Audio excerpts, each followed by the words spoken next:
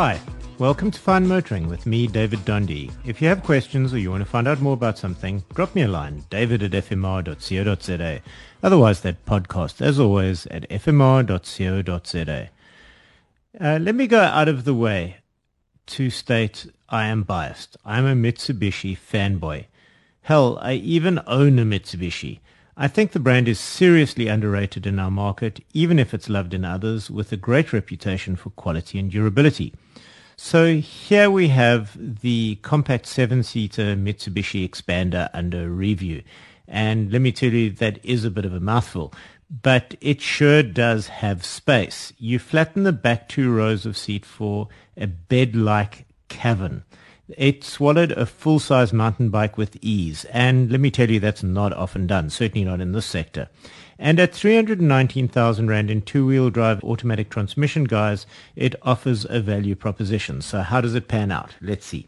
You get a 4-cylinder 1.5-liter engine that gets the job done, as long as the job doesn't involve too much freeway passing.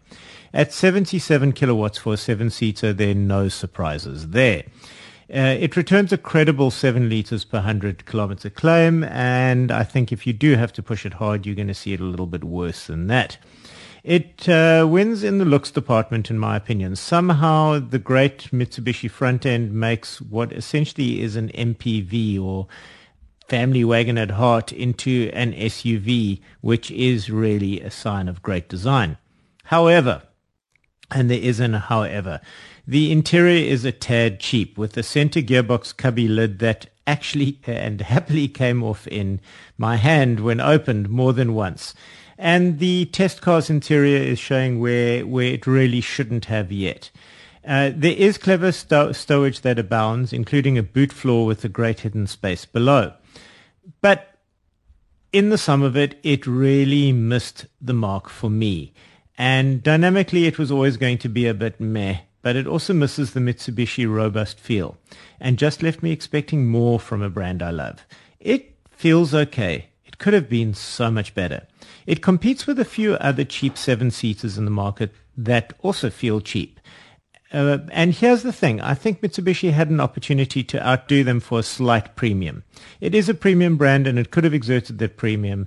And I feel they went too cheap in the parts basket and didn't win the budget buyers anyhow. It's not cheap enough for that. And for a little bit more spend, they could have captivated a market that may have been prepared to spend that a little bit more for a lot more car.